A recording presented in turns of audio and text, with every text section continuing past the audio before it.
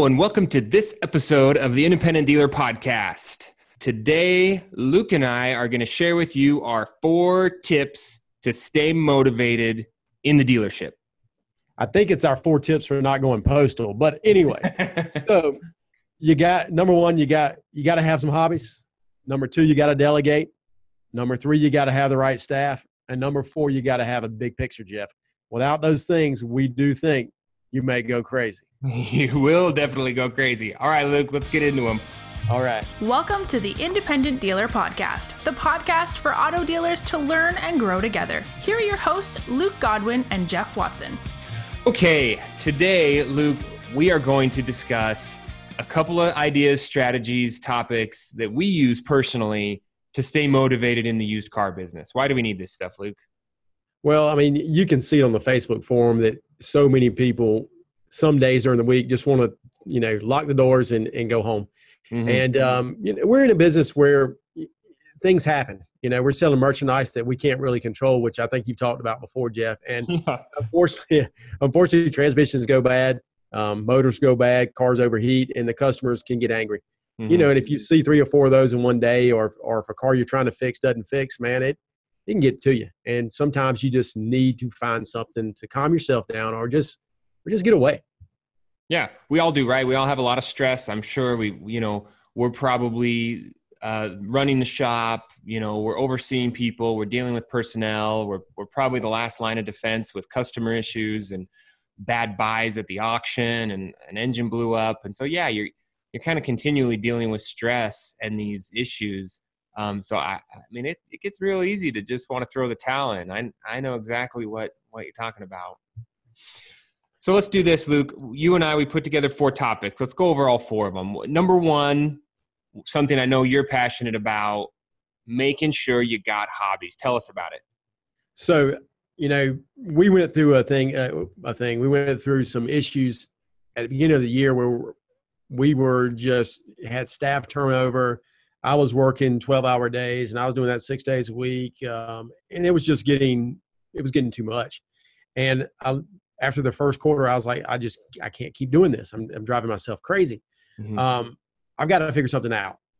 And I love to play golf. I hadn't played golf the whole first quarter. And I said, I need to take one day during the week, and I just need to go play golf. And I got buddies that can go with me, and they love to go. So I said, on Thursday morning, after I leave my BNI, my business networking group, I'm going to drive straight to the golf course, and I'm going to play 18 holes. I'm not going to be bothered, and that's what it is. And I tell you, that has really changed my outlook for the rest of the week. I look forward to it. I look forward to coming back to the office after I've been gone. Mm-hmm. It just breaks the week up, man. It's something that people really need to do. You need to take care of yourself, and a lot of times people don't do that. When years ago when I was training for Ironman, I was working out 25 hours a week. And the only way for me to get my swims in with the coach was during the middle of the day. And I tell you, that hour and a half that I took away for 3 days a week, really, that changed my life too. It gave me, I was in the pool, my phone wasn't ringing, I was doing what I enjoyed, I was being healthy, So I think whatever it is that you're passionate about, if it's, if it's art, if it's, badminton, if it's whatever. Do it. Something not car related, Exactly. You can't say your hobby is going to the auction. You can't say your hobby is, turning wrenches. So help me set up some context, Luke. Do you work 6 days a week? Are you at the office, at the car lot 6 days a week? Sometimes if I'm in town during the weekends, for me to be at the house on a Saturday sitting around, that's not going to work. Mm-hmm. So it's just not what I do. So if you're in town, you'll probably be at the lot. Right. But if I'm out of town, of course I'm not. But, but your standard Thursday morning golf is just set in stone. It happens. Set in stone. If it's not Thursday, if we have to move it one day back or forward, we do. Mm-hmm. Nice. Southern Utah is actually, it's kind of the mecca of golf. I mean, I think I've got 18 or 19 courses within 20 minutes of me, so oh yeah, that's southeast of the U.S. is like that too. So next time you're in the neighborhood, we'll show you some stuff. Let's do it. All right, so number 2, this is something I'm passionate about. delegating. I think as owners, we know we can do it better, or at least we believe we can. And unfortunately, you get in the mentality that if it needs to be done right, you're the one that needs to do it. And that's wrong. It's going to stress you out. It's going to burn the candle at both ends. You're going to go bat shit crazy. You're going to go nuts. You've got to learn to let go. And even though that person might only do it 80% or 70% of what you would do, it's better just that they're doing it. One thing I looked at, simple stuff that you can let go of, like taking pictures for your website or posting descriptions or filing paperwork, or bigger stuff like your accounting or things like that you can delegate to someone who's responsible. Just think of the time you're going to free up. And maybe you could weigh that out. When we brought on our social media girl, I thought to myself, all right, it's going to cost me maybe $1,200 to $1,500 a month. But am I going to be able to sell one more car? Just one to cover that. And that's key. And it's not what it's going to cost you. It's what it's going to cost you to continue to do what you're doing, right? How much is it costing you now? Yeah. And that's a great way to look at it, Jeff. So we all say, let's delegate. Okay. So let's think about how you did this, Jeff. Did you write a list of the stuff you do that is not worth your time? And how do we go about getting to the point of delegating? Because I'm not good at it. It's probably this could be an entire podcast in my opinion, but I think that I look at every task I'm doing. Every time I pick up a piece of paper or someone puts a Post-it note on my desk or gives me some sort of a text, I just think to myself, all right, can someone else do this? Can I set up a process or a procedure, or can I teach this to someone? Take the time to teach it to them. It might take me twice as long, but I'm going to teach it to that person and they're going to be able to do it from here on out. Now, obviously, there's some high-level stuff that I just don't want to delegate, or things that I just enjoy doing. Yeah. I enjoy, climbing up on the ladders and fixing, I was fixing a sign this morning and I was replacing the air filters and, stuff like that just gives me joy because I like to use my hands. But yeah, adding inventory to our DMS, no, thank you. So the other day, what was funny, I don't do stuff with my hands, but earlier in the week I did add inventory to the DMS, but I was doing that for trying to figure out some of this IDMS stuff. But more than that, earlier in the week, 2 days ago, there was a car that came in with a code that really probably only I could research and figure out what to do. Mm-hmm. And I'm sitting there thinking, and I remember something on a podcast that I was listening to earlier in the week, and it said, what would a great leader do in this position? And I bought 30 cars last week, right? We got to get those cars ready. So do I bog down the shop by doing that, or do I take the time to research and figure out what's going on? And I said, what would be a better use of my time? Send it to the dealer. Okay. That might sound ridiculous, but what I did was I said, it could be this problem or it couldn't be. Now, I'd be much better off to send it to the dealer to verify the problem and let them fix it. Well, they called this morning, it's a $500 fix. But I'd be willing to bet you that I would have wasted hours verifying what was going on, plus had to buy it apart. I promise you it cost me more than $500 in the long run. Yeah.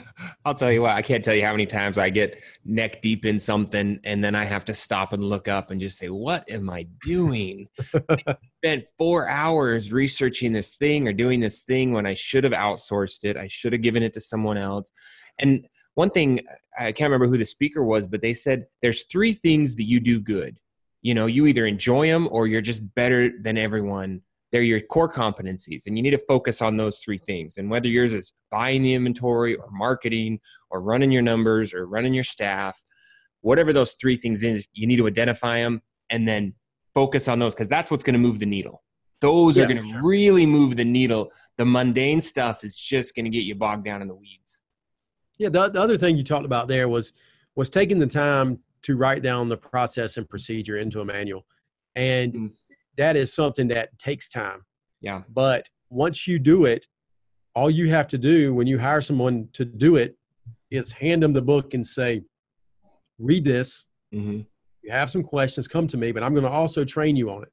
So you're going to read the manual. I'm going to explain it to you. You're going to watch me do it probably for about a week. I'm going to help you do it for about a week. And then I'm going to turn you loose, because with the processes in place, you should be good to go. And if you find out that person's not good at doing that after you've showed it to them, then maybe you made the wrong hire. But if you have it in place, it's so easy to get going. Yeah, I bet you could even outsource the manual. You probably could. So that's what Fiverr's for. Have them type it up. Okay, number 3, Luke, goes along with delegating. You got to have what? You got to have the right staff. Yep. And you've got to have staff for your operation.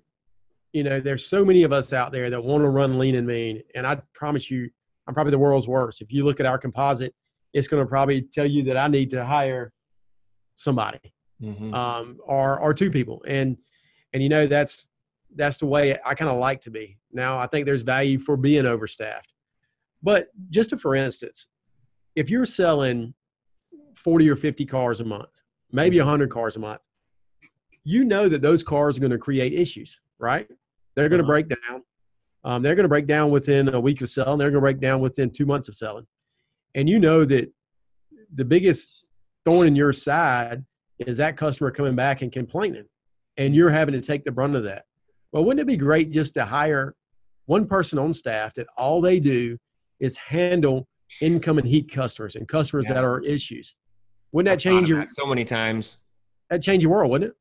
It wouldn't. And an average to good customer service person, if they sat there and just twiddled their thumbs and did nothing other than field those fire cases, I mean, what's that going to cost you? It'd probably cost you what, $40,000 a year, maybe? Yeah, maybe. Yeah.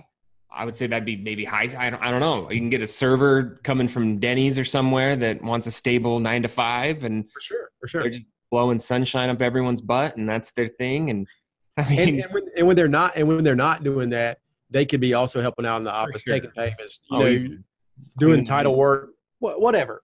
But they could be the coordinator with the customer and the service department to make sure that customer is taken care of. Yeah. And that's just a simple person to hire to help you out.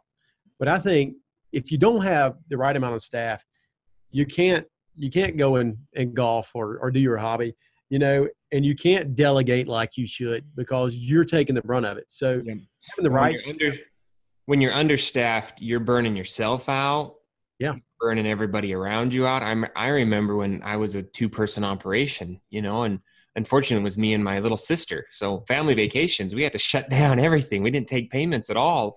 And then as we grew, it was like, okay, well now I'm going to be gone, but that puts it on you guys. Yeah.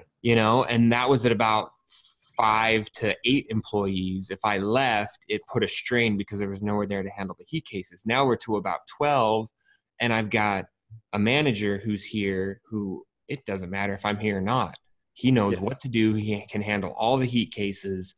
I mean, they sell more when I'm not here, So it definitely changes. And that's some overhead and things like that. But I think it really comes down to asking yourself, like, what's your game plan? And Luke, maybe that leads us to our last one, is the big picture. Number 4, right? I mean, keeping a big picture perspective on where am I going, And that's so important, Jeff, because, both of us have kids and we have families, and the big picture, maybe not always to everyone is making so much money and retiring early and doing this. The big picture might be about your family and getting to spend time with your family and getting to go to your daughter's ballet recital or your son's baseball game. So big picture really matters. It's work-life balance. Mm-hmm. Absolutely. And what's, hiring that extra person, if they're not commission based, again, might cost you $2 or $3 a month. But what is that going to free up in, your time to be to family activities, to go on vacation, to golf, to not feel like you're burning out the rest of your staff and you've got this high turnover, which just compounding the problem. Yeah. What's so funny about that is that there's 2 ways to look at this, because somebody's big picture might be early retirement too. So they may go, what, I'm going to work so hard for, 15 years that after the 15 years, I can relax. Yeah. So, maybe there's not a one answer. Maybe it's a multiple thing, but I believe that each person needs to figure out their big picture and probably needs to write it down so that they'll have a plan for that. So when those days do get rough where you go, oh my gosh, I'm so stressed, but if you could walk in and look at what you wrote down and says, you know what, the reason I'm stressed is because this is my plan. So that might even take some of the burden off. No, absolutely. That makes a lot of sense. You know that you've got some goals or you've got some mile markers along the way. And yeah, I want to be at X amount, in my nest egg at this time and this time and this time. And maybe that also speaks to, people need to make sure, I mean, it wraps us back around to the beginning of having hobbies, but you got to also make sure that you've got other interests, other investments, maybe, Yeah.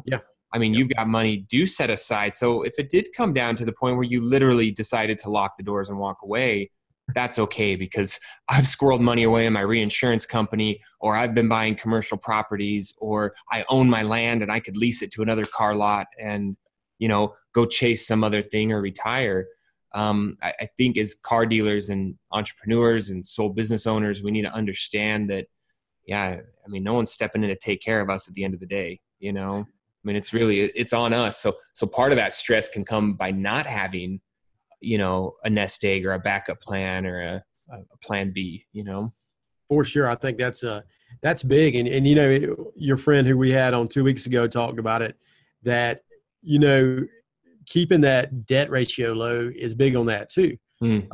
Because if you do get so upside down on everything that you're having to work all those hours, man, that's tough.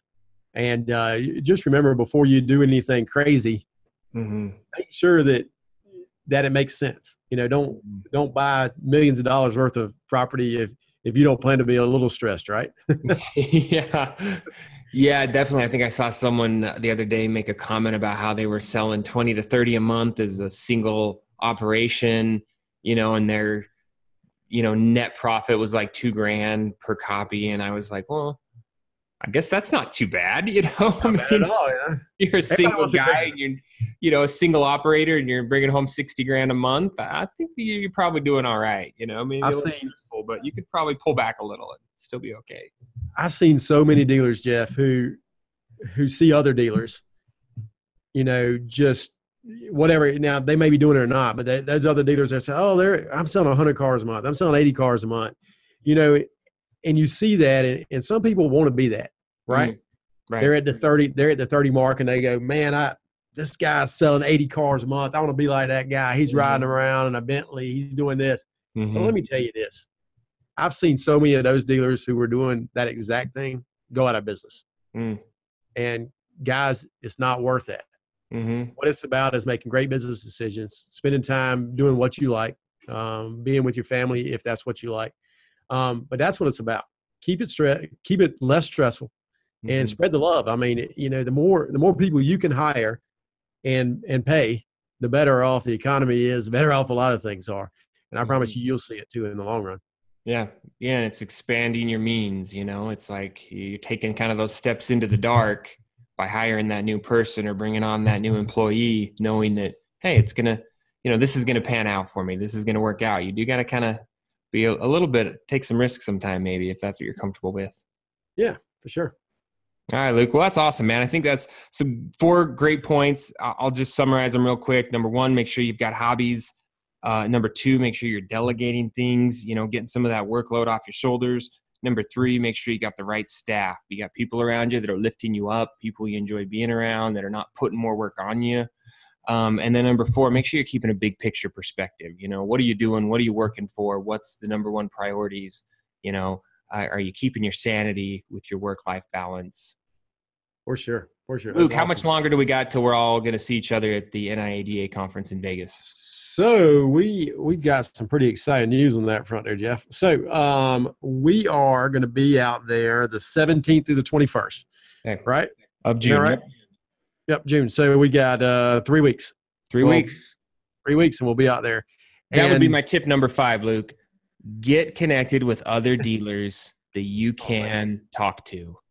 I'll tell you what, man, on those days when I'm struggling or I feel like something's not going right, I got, buddies like yourself and some of the other guys that I've made friendships with. You give them a call, you chat about it, you can commiserate a little bit, and then when you hang up, you're ready to roll again. So things like these conferences are great places to go and get motivated.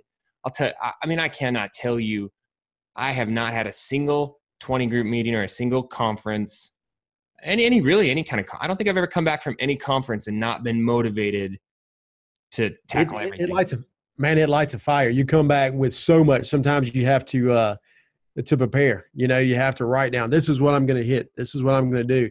And you do have to prepare. Maybe we'll talk about that the week before the conference. But you need to make a plan. You need to go out there, and you can't go crazy in the expo hall. You got to find what you need to find. But those conferences and those 20 group meetings do mean a lot, and those connections mean a lot. But come see us. So I think we're going to do a live show out there, right? Mm-hmm. Yeah, I think we may have got Justin to volunteer the NIADA booth, so we might be able to hang out there in their little lounge and do some live and some interviews. Yeah, that's going to be cool. And we're going to try to get some vendors when we're out there, do some 101s, some quick, I guess, I was thinking about this. Is there a way that maybe some people in the audience could send us an email and ask some questions that they may want? Yeah, of course. So if you've got questions you want us to answer, if you're going to be out there and just want to connect with us, or if you want us to corner somebody and get some answers, whether it's a vendor or another dealer, you can just email us at info@theindependentdealer.com. So info@theindependentdealer.com. It's also in the description here of the podcast. And I mean, along those lines, I really just appreciate everyone for listening. It's been just growing like wildfire, and we're just really amazed by how we're, being able to touch people, hopefully help some folks out, Yes, sir. I love it. Great. All right, Luke. Well, let's wrap this one up, and we'll talk to y'all next week. Nothing from Luke. No, nothing. No, you did good.